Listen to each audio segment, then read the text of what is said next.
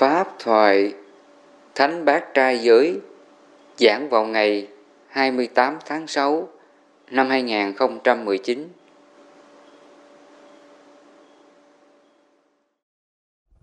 Thì hôm nay có cái nhân duyên có quý chú Phật tử Nam về đây xin thọ bát quan trai trong 3 ngày. Nhân những ngày tu tập bát quan trai, thầy cũng nhắc lại cái pháp tu bát quan trai trong kinh Nikaya Phật có dạy. Hàng cư sĩ khi mà phát nguyện tu bát quan trai giới thì người ta tập sống theo Phật trong một ngày đêm để hưởng cái hương vị giải thoát niết bàn. Mà ngày xưa Phật dùng cái từ là nhất hướng niết bàn. Có nghĩa là khi mình sống theo Phật á, là ngay hiện tại đó là mình ở trong niết bàn luôn. Mình không có chờ là khi mình chết mình mới vào niết bàn. Khi mình thực hiện đúng cái đời sống bát trai giới, sống theo cái hạnh của Phật Pháp Tăng á, thì ngay đó là mình được niết bàn. Trong cái ngày mình tu tập á, là mình hưởng được cái sự niết bàn. Mà niết bàn đây là gì? Là chỉ cho cái trạng thái hết phiền não thôi.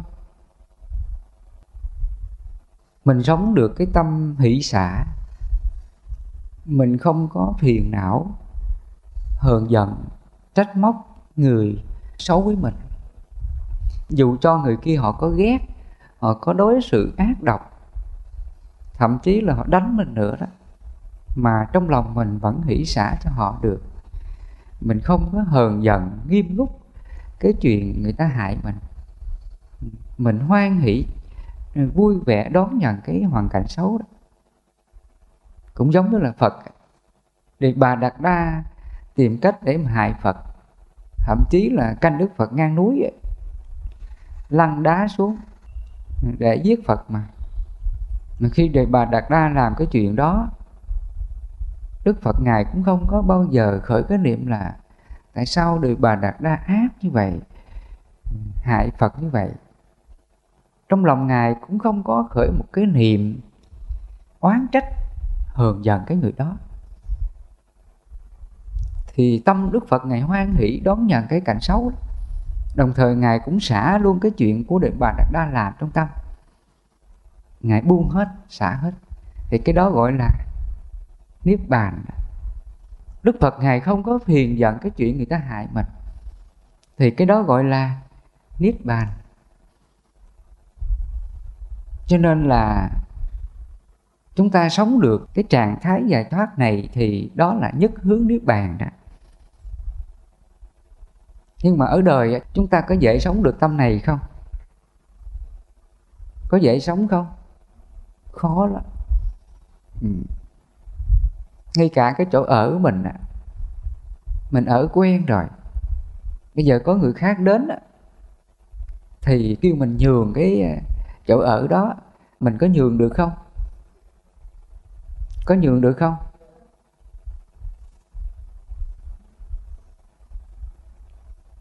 Nhường cũng được, nhưng mà buồn 10 phút.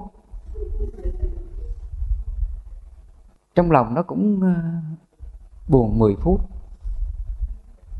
Thì 10 phút đó mình có niết bàn không? Không luôn. Như vậy rằng mình không có sống được cái hạnh bát trai giới được. Vì vậy trong cái đoạn kinh này, Đức Phật Ngài có nói cho cư sĩ Visakha rằng là mắt thầy giờ nó bị loãng á, thầy 1,5 độ đeo cái kính này mới đọc rõ. Thì lúc này Đức Phật Ngài mới dạy cho tín nữ Visakha rằng: này Visakha, trai giới của bậc thánh là làm thanh tịnh nội tâm, uế nhiệm với phương pháp thích nghi. Trong ngày trai giới, vị thánh đệ tử niệm Phật, niệm Pháp, niệm Tăng, niệm giới, niệm thí và niệm thiên.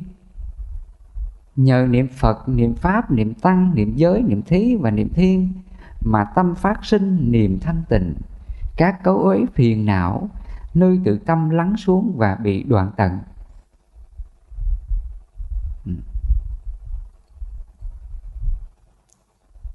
Ở đây Phật có dạy cho chúng ta mình sống theo cái hạnh trai giới là cái hạnh của thánh. Thì trong đó là có niệm Phật. Niệm Phật chỉ cho là mình sống theo cái đức hạnh giải thoát của Phật đó. Ví dụ thầy vừa nói đó, Đề Bà Đạt Đa hại Phật nhiều như vậy, nhưng mà trong lòng Phật lúc nào cũng hỷ xả, tha thứ cho Đề Bà Đạt Đa, thì trong lòng Phật không có khổ. Thì tương tự cũng vậy, khi mình thực hiện Thánh Bát Trai Giới trong một ngày đêm, mình cũng sống với cái tâm như Phật như vậy. Ngày hôm qua, ngày hôm kia, cái người này nói mình, chọc tức mình, hoặc là chửi rủa mình còn giận họ. Hôm nay mình đã thọ bát quan trai rồi, mình ngồi đây nè, tự nhiên cái vọng tưởng mình nó nhớ là cái chuyện ngày hôm qua người này chửi mình, nói những lời nói xúc phạm mình, nó vọng tưởng cái điều đó. Thì khi nó vọng tưởng lên cái niệm đó đó, thì mình thích nghi niệm Phật. Mình mới niệm rằng thôi, tâm này hãy như Phật.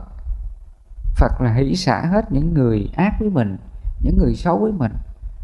Tâm này hãy tha thứ, buông xả đi, bất động đi. Khi mình niệm cái hạnh Phật, cái tâm buông xả của Phật trong tâm mình như vậy, thì cái niệm vọng tưởng phiền não, cái chuyện hôm qua nó còn không? Hết liền.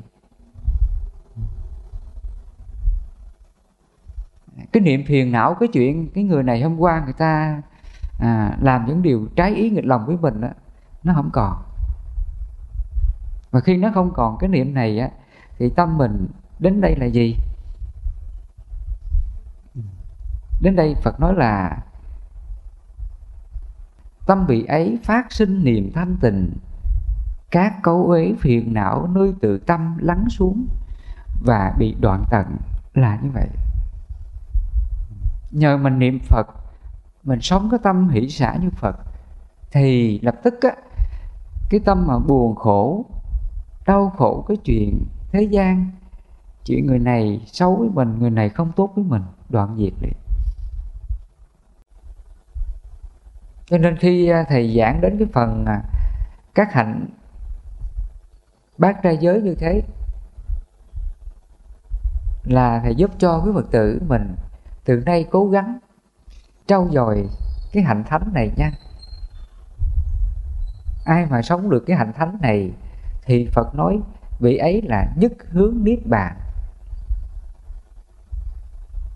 Vì vậy trong cái đoạn cuối Phật có nói đó: này Visakha, đây là thánh trai giới. Thực hành thánh trai giới có quả lớn, có lợi ích lớn, đưa người thọ trì trai giới đi đến quả thánh. Xuất phát từ việc phát tâm thọ trì trai giới của nữ cư sĩ Visakha, Phật chế định bát trai giới và pháp thức này được truyền trì cho đến ngày nay là như vậy. Phật chế định bát trai giới và pháp thức này được truyền trì cho đến ngày nay. Nghĩa là cái thánh trai giới này từ thời Đức Phật cho đến ngày hôm nay, chúng ta vẫn giữ nguyên như vậy, vẫn thực hành đúng như vậy. Và trong cái bát thánh trai giới này á, là chúng ta sống theo cái hạnh của Phật, của Thánh. Thì cái hạnh của Phật, của Thánh là cái hạnh độc cư, cái hạnh trầm lặng, là cái hạnh không phóng dật.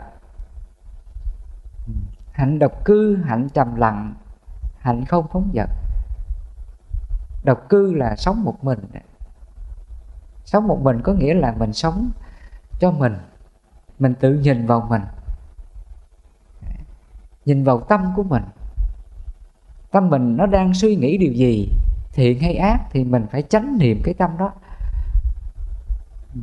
Ví dụ cái tâm mình nó đang nghĩ xấu ai á, nó nghĩ chuyện xấu của ai, ví dụ nó nghĩ cái chuyện xấu là người này đến đây tu còn ngủ phi thời, không có siêng năng công quả làm việc, nó nghĩ cái tâm như vậy. Thường chúng ta có bị cái tâm này không? Nó có nghĩ cái tâm này không? Mà khi nó nghĩ cái tâm như vậy, cái tâm đó là thiện hay ác? Quý Phật tử,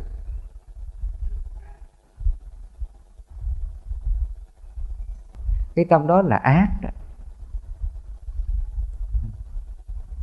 Cái tâm của ta nó không có từ bi hỷ xả, cái tâm đó là ác đó.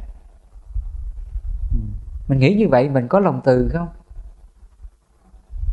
Mình không có tâm thương người. Mình có cái tâm là so đo. Mình làm được việc, người kia làm không được thì mình xin cái tâm là hơi trách. Đó là những cái niệm phiền não đó. Lúc mà thầy còn ở chùa Phật Quang á, cái tâm thầy nó hay bị như vậy. Mà khi nó khởi cái niệm đó là thầy khổ sở lắm Phật tử. Mình thấy mình làm được việc á, mình làm giúp cho chùa này kia, trong khi người kia không làm được, còn ngồi không đó, không có làm được, mình thì làm được, thì nó khởi cái niệm là so đo, khen mình chê người. Đó là cái bệnh của phiền não. Lúc thầy mới tu á, lúc thầy còn đang xuất gia, mới xuất gia là thầy thường bị cái tâm đó. Mà cái tâm này nó làm cho mình khổ lắm. Cái tâm này nó là bất an á, nó là phiền não. Cái tâm này mình không có thương người. Thầy nói ra cái điều này, Phật tử mình nghĩ lại, có đúng không? Cái tâm đó nó không có thương người.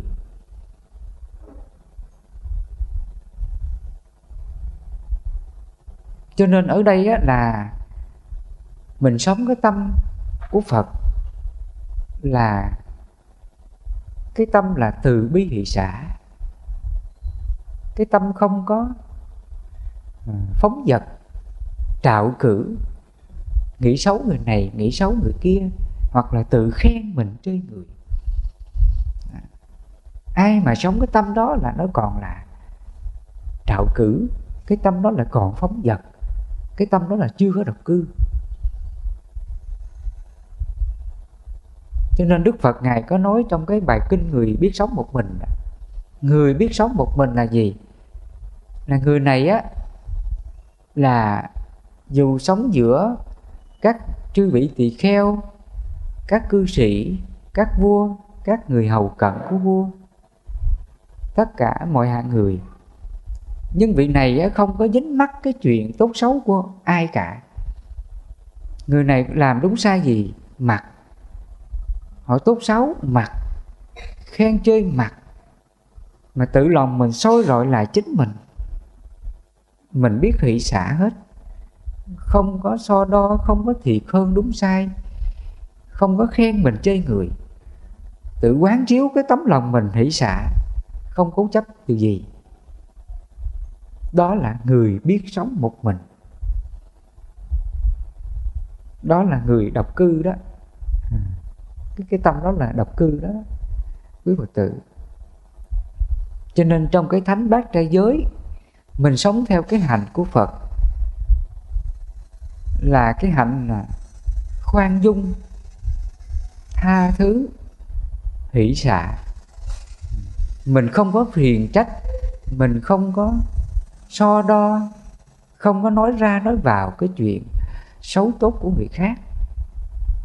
Đó là hạnh độc cư đó. Hạnh đó là hạnh của Thánh.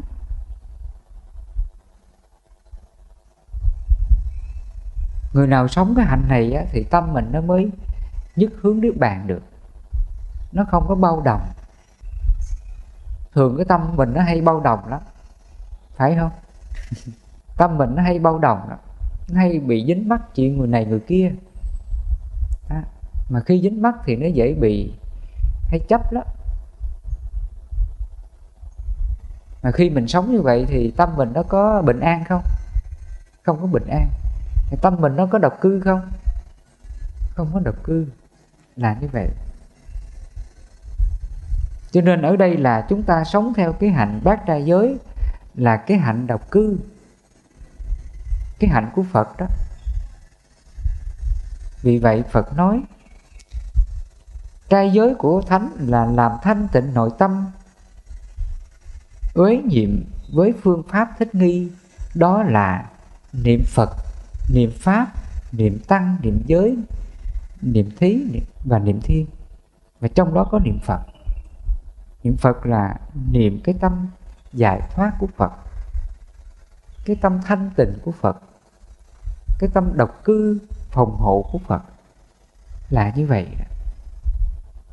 Đối với Phật thì ai làm gì đúng sai mặc. Ngài không có bao giờ dính mắc cái chuyện của người kia. Trừ khi á, mà người này á, đến thưa thỉnh Phật, sám hối Phật, nói ra cái lỗi của mình, thì Đức Phật Ngài mới dạy bảo. Hoặc là người khác thấy một vị phạm cái lỗi gì đó, đến nhờ Phật khuyên dạy, thì Đức Phật mời đến khuyên dạy. Là như thế đó. Chứ Đức Phật không bao giờ thấy người này sai rồi Đức Phật đến là rầy la đâu. Điều này không có. Tại vì tâm của chúng sinh thì hay dễ phiền não. Nếu mình rầy la mà không đúng thời, nhắc nhở không đúng thời, thì cũng dễ phiền não. Cho nên là tâm của một người còn phiền não tham sân si á, là tâm của họ nó dễ bị dao động. Vì vậy Phật nói như cây yếu trước gió. Tâm người còn tham sân si nhiều á, thì tâm của họ giống như là ngọn cây á, gió thoảng qua là lung lay liền, chao đảo liền, dao động liền. Thì đối với trường hợp những người này á, thì mình có dám mình rầy, mình la họ được không? Không thể được. Nói ra là họ giận, họ buồn là mình làm khổ họ, mình cũng mang nghiệp, chứ đâu có lợi ích gì đâu. Sự khuyên bảo của mình, sự rầy la của mình mà làm ta khổ thì cái đó Phật gọi là ác thuyết đó. Trong kinh Phật có nói đó, mình thuyết pháp cho những người còn sống trong ác giới, còn phiền não, đó là ác thuyết đó.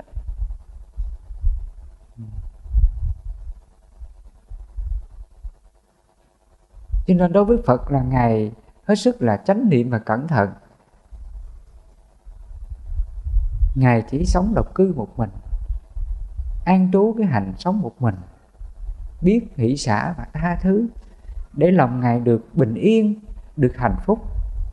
Là như vậy.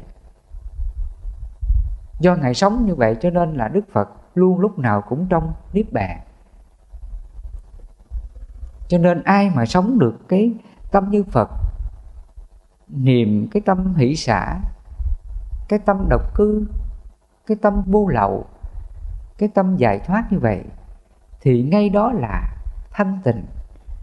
Mọi cấu uế phiền não nơi tự tâm này lắng xuống và đoạn diệt. Tâm mình sẽ được giải thoát liền. Sở dĩ từ nào giờ chúng ta khổ á, khổ mọi điều xung quanh, mọi người xung quanh, là do mình còn cái tâm trạo cử, cái tâm phóng dật nè, cái tâm hay nghĩ đến cái chuyện xấu người này người kia. Mà ai mà còn cái tâm này thì tâm đó là dễ phiền não lắm. Phiền não là hay đau khổ, hay trách móc, hay than vang điều này điều kia, là như vậy. Ai mà còn sống cái tâm này thì mình có niết bàn chưa? Chưa niết bàn. Còn ai mà sống cái tâm như Phật, mình sống cái tâm là giải thoát niết bàn, mình chỉ sống cái tâm là vô ngã, mình khởi cái tâm là yêu thương và tha thứ hết, mình không có cố chấp điều gì trong lòng mình, thì để tâm mình nó được bình thản, được niết bàn là như vậy. Thì chiều hôm nay thầy giúp cho quý Phật tử mình cái hạnh Bát Trai Giới là như vậy. Trong những ngày Bát Trai Giới này là Phật tử mình tập sống cái hạnh Bát Trai Giới này. Mình niệm Phật, niệm Pháp, niệm Tăng, niệm Giới, niệm Thí và niệm Thiên. Mình phải sống 6 cái niệm này nhằm để nó sẽ tiêu trừ những cái tâm niệm bất thiện trong lòng của mình đó. Thầy nhắc lại, cái tâm mình nó vừa hờn giận ai, buồn khổ ai, mình cứ niệm Phật đi. Phật Ngài hỷ xả tha thứ hết, không có để cái tâm hờn giận ai trong lòng, thì ngay đó là phiền não nó sẽ hết liền. Tâm mình nó bất động liền, tâm mình nó niết bàn liền, là như vậy. Lỡ cái thân mình nó có bệnh đau, nó đang chịu cái bệnh đau nè, hoặc là nó đau quá, hoặc là nó chết đi, thì mình niệm Pháp. Thì trong đây Phật dạy mình niệm Pháp. Mình niệm cái Pháp là thân này là bất tịnh, thân này là ung nhọt, là bệnh tật, là người lạ, là vô thường vô ngã. Khi chết cái thân này tan hoại thành đất bụi mây khói. Dù người bệnh hay không bệnh, chết rồi cũng giống nhau cả. Người khỏe chết rồi cũng thành sương khói cát bụi, người bệnh chết rồi cũng thành sương khói cát bụi. Đâu cái gì là của mình đâu. Khi mình niệm cái Pháp vô thường vô ngã, cái thân bất tịnh, cái thân tan hoại như vậy, thì ngay đó cái tâm mình nó còn chấp vào cái bệnh của mình, cái khổ của mình không? Hết liền. Do mình niệm Pháp như vậy mà mọi cái tâm sợ hãi, phiền não cái thân bệnh này nó đoạn diệt, là như vậy. Hàng ngày chúng ta sống với cái niệm Pháp đó. Mình niệm cái Pháp, cái thân vô thường, cái thân bất tịnh, cái thân bệnh tật, cái thân vô ngã, chết rồi không còn cái gì cả. Để tâm mình nó buông xả cái chấp, cái bệnh, cái khổ trên tâm của mình. Nhờ mình niệm Pháp như vậy mà tâm mình nó bình an, nó được niết bàn, là như vậy.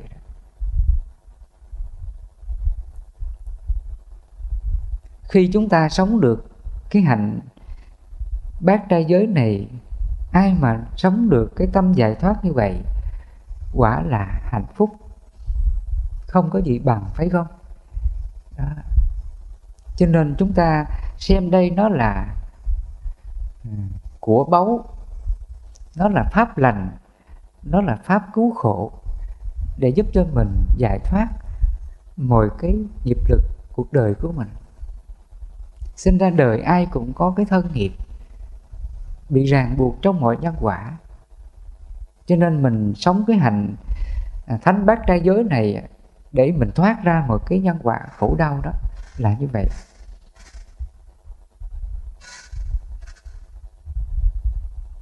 Qua cái bài nói chuyện này cũng là cái lời sách tấn của thầy trong những ngày tu tập Bát Quan Trai của cư sĩ, là như vậy.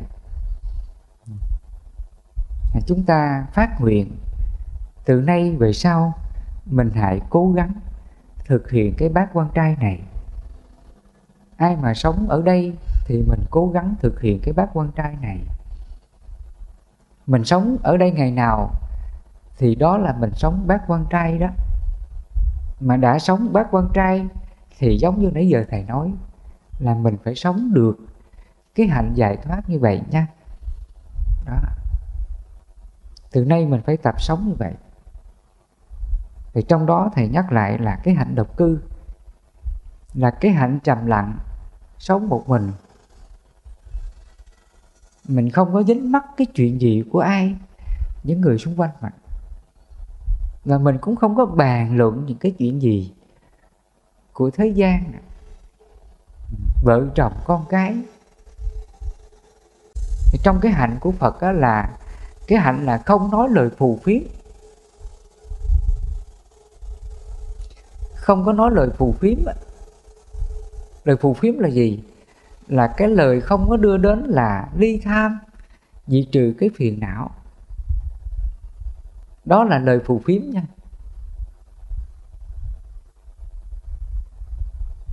Mình nói ra những lời ví dụ như là gặp nhau, cháu năm nay mấy tuổi rồi, có chồng chưa, có mấy cháu rồi, làm ăn có khá không, cha mẹ là sao. Khi mình hỏi như vậy thì nó có liên quan đến là ly tham, mình đoạn diệt phiền não tham sân si không? Thì cái lời nói đó là phù phiếm đó. Ngày xưa Phật dạy mình những cái lời nói đó gọi là phù phiếm đó. Mà khi mà nói ra điều này không khéo là làm tổn thương người ta. Ví dụ lỡ người này họ đang có chuyện buồn gia đình, chuyện buồn chồng con nè, mình hỏi như vậy thì sao? Nó khơi lại cái nỗi buồn của người khác. Mà cái này chúng ta hay dễ bị lắm đó. Khi gặp nhau thì đâu có chuyện gì để nói, suốt ngày cứ nói ba cái chuyện đó không? Có đúng không quý Phật tử? Gặp nhau là nói suốt ngày cái chuyện là người này người nọ, cô này cô nọ, ông này bà nọ. Cái chuyện đó là cái chuyện phù phiếm, hoặc là thị phi đó. Bây giờ mình gọi là thị phi đó. Cho nên cái hạnh bát trai giới là cái hạnh độc cư, là cái hạnh trầm lặng, cái hạnh người sống một mình. Ai làm cái gì mặc, tốt xấu mặc, hoàn cảnh của họ mặc. Họ đến với mình thì mình chỉ biết họ đến với mình đối xử tốt với họ, không nói ra những lời nói làm tổn thương họ. Biết tôn trọng là không nói lời tổn thương họ, biết thương yêu họ là không nói lời làm tổn thương họ. Đó là cái hạnh độc cư đó. Cái hạnh đó là cái hạnh phòng hộ các căn chánh niệm tỉnh giác đó. Cho nên chúng ta thấy vào thời Đức Phật Đức Phật và các đệ tử của Ngài sống trong một cái trú xứ như vậy đó, mấy chục người, thậm chí có 100 người như vậy, nhưng mà không có một cái tiếng nói qua nói lại hay như vậy. Vì vậy trong cái bài kinh Sa Môn Quả đó, lúc mà vua A Xà Thế đến để mà ý kiến gặp Đức Phật để vấn đạo, lúc mà đức vua đi là kéo theo là tùy tùng, voi ngựa đầy hết. Thì khi vào đến chỗ Phật đang ngồi thì đức vua thấy tại sao mà nó im phăng phắc, hội chúng đang ngồi đông như vậy, cái hàng mấy trăm người đến cả ngàn người, mà không có một cái tiếng tàn hắng như vậy. Ngay cả cái tiếng lá rơi rớt xuống mà vẫn còn nghe. Cái độc cư của Phật, cái đời sống trầm lặng của đệ tử Phật là như vậy. Mà khi vua A Xà Thế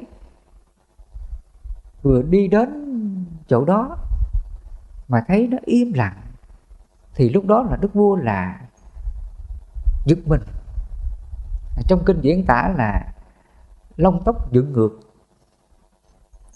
Thì vua A Xà Thế đến chỗ Phật im lặng, không có một tiếng tàn hắng, đến nỗi một cái chiếc lá rơi vẫn còn nghe. Là như vậy. Giữa cái hội chúng đông đúc như vậy mà không có tiếng một người nói qua lại với nhau. Ai cũng lo cái chuyện của mình, ai cũng lo cái phòng hộ cái thân khẩu ý của mình. không có dính mắc cái chuyện người này người kia. Người ta sống độc cư như vậy. Cho nên trong cái hạnh Bát Trai Giới là chúng ta nhớ là niệm Phật, niệm Pháp, niệm Tăng, là mình niệm cái hạnh của Phật, niệm của Chư Tăng, là cái hạnh độc cư. Mình chỉ nói những gì cần thiết thôi. Ví dụ mình thắc mắc cái gì á, mình đến mình gặp cái bậc thiện hữu tri thức hoặc là quý thầy, mình thưa hỏi. Mình hỏi về Pháp, con tu như vậy có đúng không? Có những điều gì con chưa hiểu là con nhờ thầy giúp. Mình chỉ nói về cái điều đó. Thì cái này Phật nói là nói ra những điều gì đưa đến là ly tham và đoạn diệt. Nói ra những gì đưa đến là nhàm chán, ly tham, hướng đến đoạn diệt, là như vậy. Chứ không nói ra những cái điều gì mà đưa đến là tham sân si. Các ngài không có gặp nhau là bàn mai mình nấu cái này ăn ngon lắm nè. Các ngài không có bàn như vậy. Mình ở đây thì là mình bàn đủ thứ hết.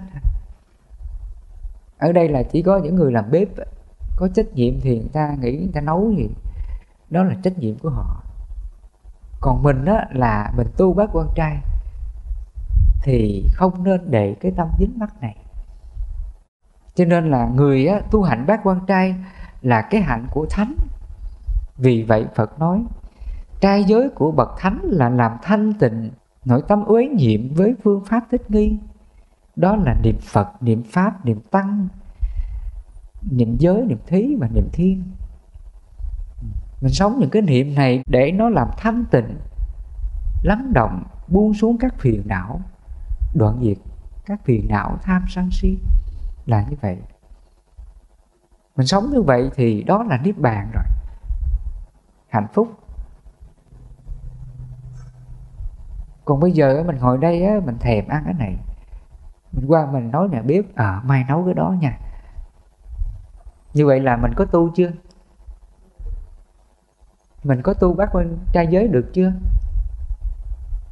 Không được rồi. Cho nên hôm nay sẵn cái Thánh Bát Quan Trai Giới này, thầy nhắc lại cái hạnh của Thánh. Hạnh của Bát Trai Giới là như vậy. Cái hạnh là nhẫn nhục tùy thuận bằng lòng biết đủ. Hãy tự biết đủ, hãy tự bằng lòng trong mọi hoàn cảnh của mình, là như vậy. Ai mà sống như vậy đó là niết bàn. Cho nên lần nữa thầy chúc cho quý Phật tử từ nay về sau mình cố gắng thực hiện cái Thánh Bát Trai Giới này để làm thanh tịnh nội tâm, để các cấu uế phiền não nơi tự tâm lắng xuống và đoạn diệt. Có như vậy thì cuộc đời của quý Phật tử mình từ nay mình không còn khổ đau nữa. Từ nay không ai làm mình khổ nữa. Từ nay nghịch cảnh sóng gió nào đến không làm mình khổ nữa. Vì mình có niệm Phật, niệm Pháp, niệm Tăng, niệm giới, niệm thí và niệm thiên. Mà niệm thiên là niệm thiện đó. Niệm thiên là niệm thiện nha. Cái tâm mình lúc nào nó cũng niệm thiện đó. Đó là niệm thiên đó. Mình đừng có nghĩ ác. Mình nghĩ ác đó là niệm ma. Trong tâm mình có hai cái niệm, niệm ma và niệm thiên. Niệm ma là cái niệm ác á. Mình trách người này, hờn người kia, giận người nọ, khen chê đúng sai phải trái, đau khổ phiền não. Cái tâm đó là niệm ma. Còn cái niệm thiên là cái niệm thiện. Ví dụ như là cái người này chửi mình, nó niệm rằng cái người chửi mình họ cũng khổ lắm, họ đang sống cái hành động sân là họ khổ đó, mình phải biết thương xót họ. Đó là niệm thiên đó. Niệm thiên là niệm thiện. Thiên là trời, mà trời là sống cái niệm thiện, cái niệm chân chánh, là như vậy đó. Ví dụ con muỗi nó cắn mình đau nè, thì mình biết rằng Nếu mình đập nó chết thì mình tạo nghiệp. Thôi mình phủi cho nó bay đi, đừng nó đập cho nó chết. Đó là niệm thiên đó.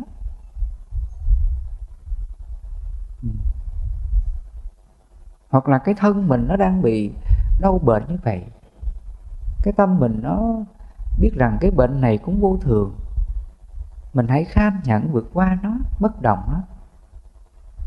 Đó là niệm thiên đó. Nói chung là niệm thiên chỉ cho tất cả những cái niệm thiện, cái niệm chân chánh. Nó thuộc về là chánh kiến, chánh tư duy, chánh mạng, chánh ngữ, chánh nghiệp, chánh tinh tấn, chánh niệm và chánh định. Mình sống trên cái niệm chân chánh, cái niệm thiện đó, gọi là niệm thiên tất cả. Là như vậy. Còn cái niệm ác là cái niệm tà kiến, tà tư duy, tà mạng, tà ngữ, tà nghiệp, tà tinh tấn, tà niệm, tà định. Đó là niệm ma đó. Ví dụ con muỗi nó cắn mình đau, nó nói rằng là mình phải đập ngươi nè, để ngừa cho cái bệnh sốt rét người khác. Cái đó là niệm ma. Niệm đó là niệm ác đó. Cho nên đó là những cái điều chút nhỏ nhặt trong cái tâm niệm của ta. Nó thường có những cái niệm như vậy. Mà mình niệm cái điều ác là đó là niệm ma. Mà niệm ma là niệm phiền não, niệm đau khổ đó. Còn người sống cái niệm thiên là cái niệm thiện. Dù cái chuyện xấu gì đến thì mình cũng niệm thiện với cái chuyện xấu đó. Mình không có niệm cái ác. Ngay cả người này họ mắng chửi mình, chê bai mình, mà mình cũng niệm thiên, niệm thiện với họ. Ví dụ người này họ mắng chửi mình đi, thì mình niệm rằng thôi nó cũng vô thường mà, nhân quả này cũng vô thường. Người này họ giận mình, họ chửi mình, một lát họ hết giận, họ cũng đi. Tâm này hãy hỷ xả cho họ. Đó là niệm thiên đó. Cho nên cái tâm mình lúc nào nó cũng niệm thiện. Nó không có cái niệm tiêu cực, cái niệm xấu, cái niệm ác, khen mình chê người, cái niệm khen chê đúng sai phải trái trong đó. Đó là niệm thiên đó. Khi mình sống cái niệm thiên như vậy thì mình có còn đau khổ với ai không? Không. Mà khi không có đau khổ, đó là niết bàn. Niết bàn là như vậy đó. Cái người sống cái niệm thiên là như vậy nha. Cái tâm mình nó không có sống trong cái tà kiến, tà tư duy. Dù bất cứ cái chuyện gì đến nó cũng chánh kiến, chánh tư duy. Nó không có nghi ngờ cái người này xấu. Nó không nghi ngờ cái người này lường gạt mình, xấu hại mình. Nó không có cái tâm nghi đó. Nếu mình có cái tâm nghi đó thì tâm đó là gì? Niệm ma. Niệm đó là niệm ma đó.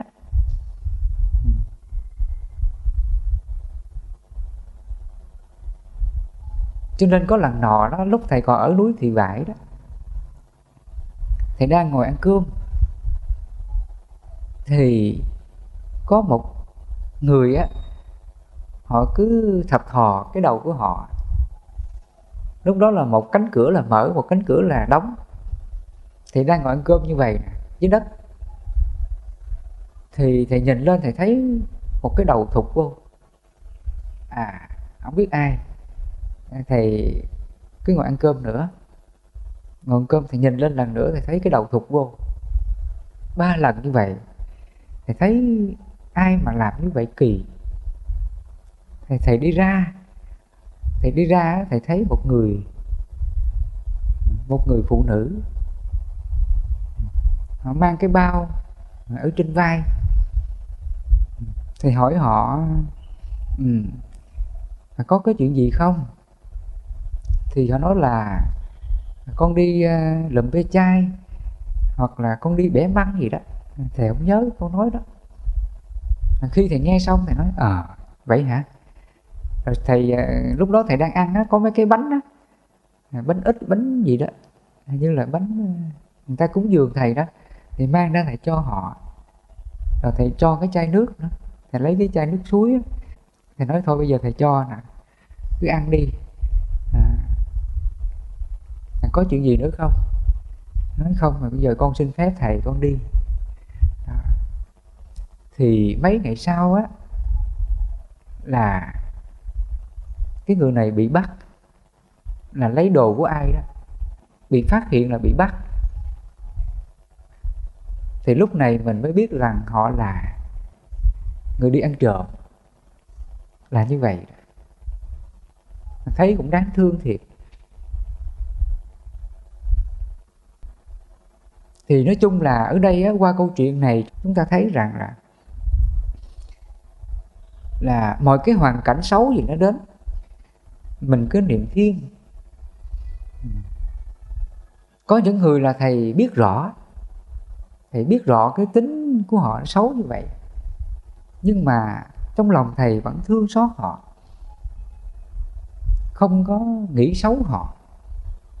Thậm chí là thầy tìm cách để mà giúp họ thoát được cái điều đó, nâng đỡ giúp đỡ họ, nhưng mà họ không có sửa. Nhưng mà trong lòng thầy không bao giờ nghĩ rằng là họ là người xấu, họ là người ác, họ là người ăn trộm, ăn cắp. Đó là cái hoàn cảnh đưa đẩy khiến họ tạo nghiệp như vậy thôi.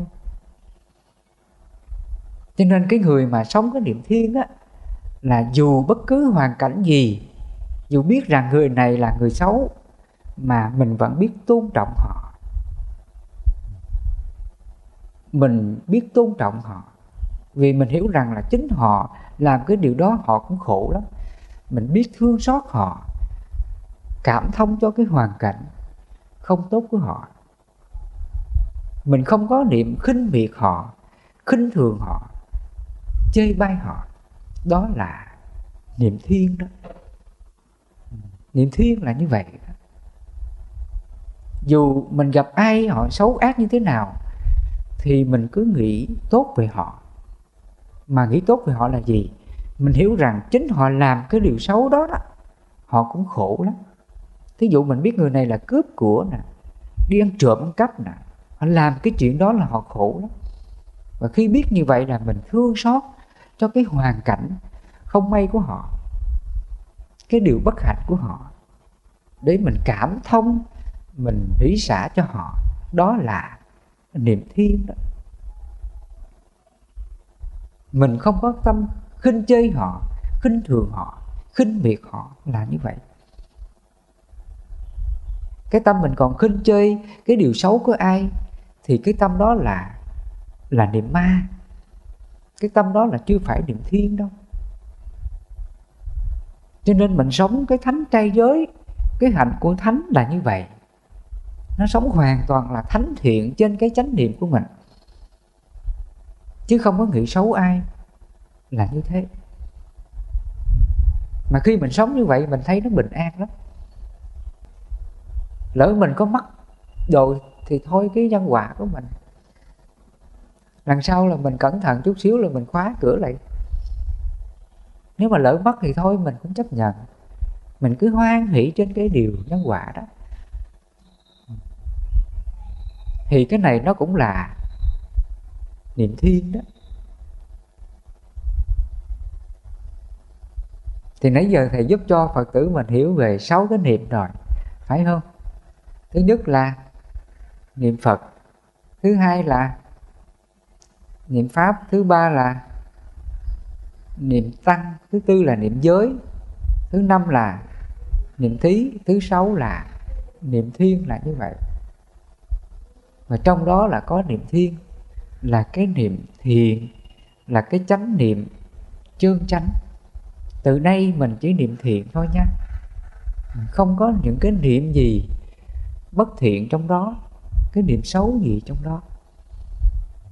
Ai mà sống được 6 cái niệm này thì Phật nói các cấu uế phiền não nơi từ tâm lắng xuống và bị đoạn diệt, là như vậy. Thì tâm mình từ nay sẽ được thanh tịnh, giải thoát niết bàn. Mình được hưởng trọn vẹn cái ngày Thánh Bát Trai Giới. Mà ai sống được như vậy mãi, ngày này qua ngày khác, năm này qua năm khác, cho đến trọn đời này mình sống cái hạnh Thánh Trai Giới như vậy, thì mình sẽ được thanh tịnh niết bàn mãi mãi luôn, là như vậy.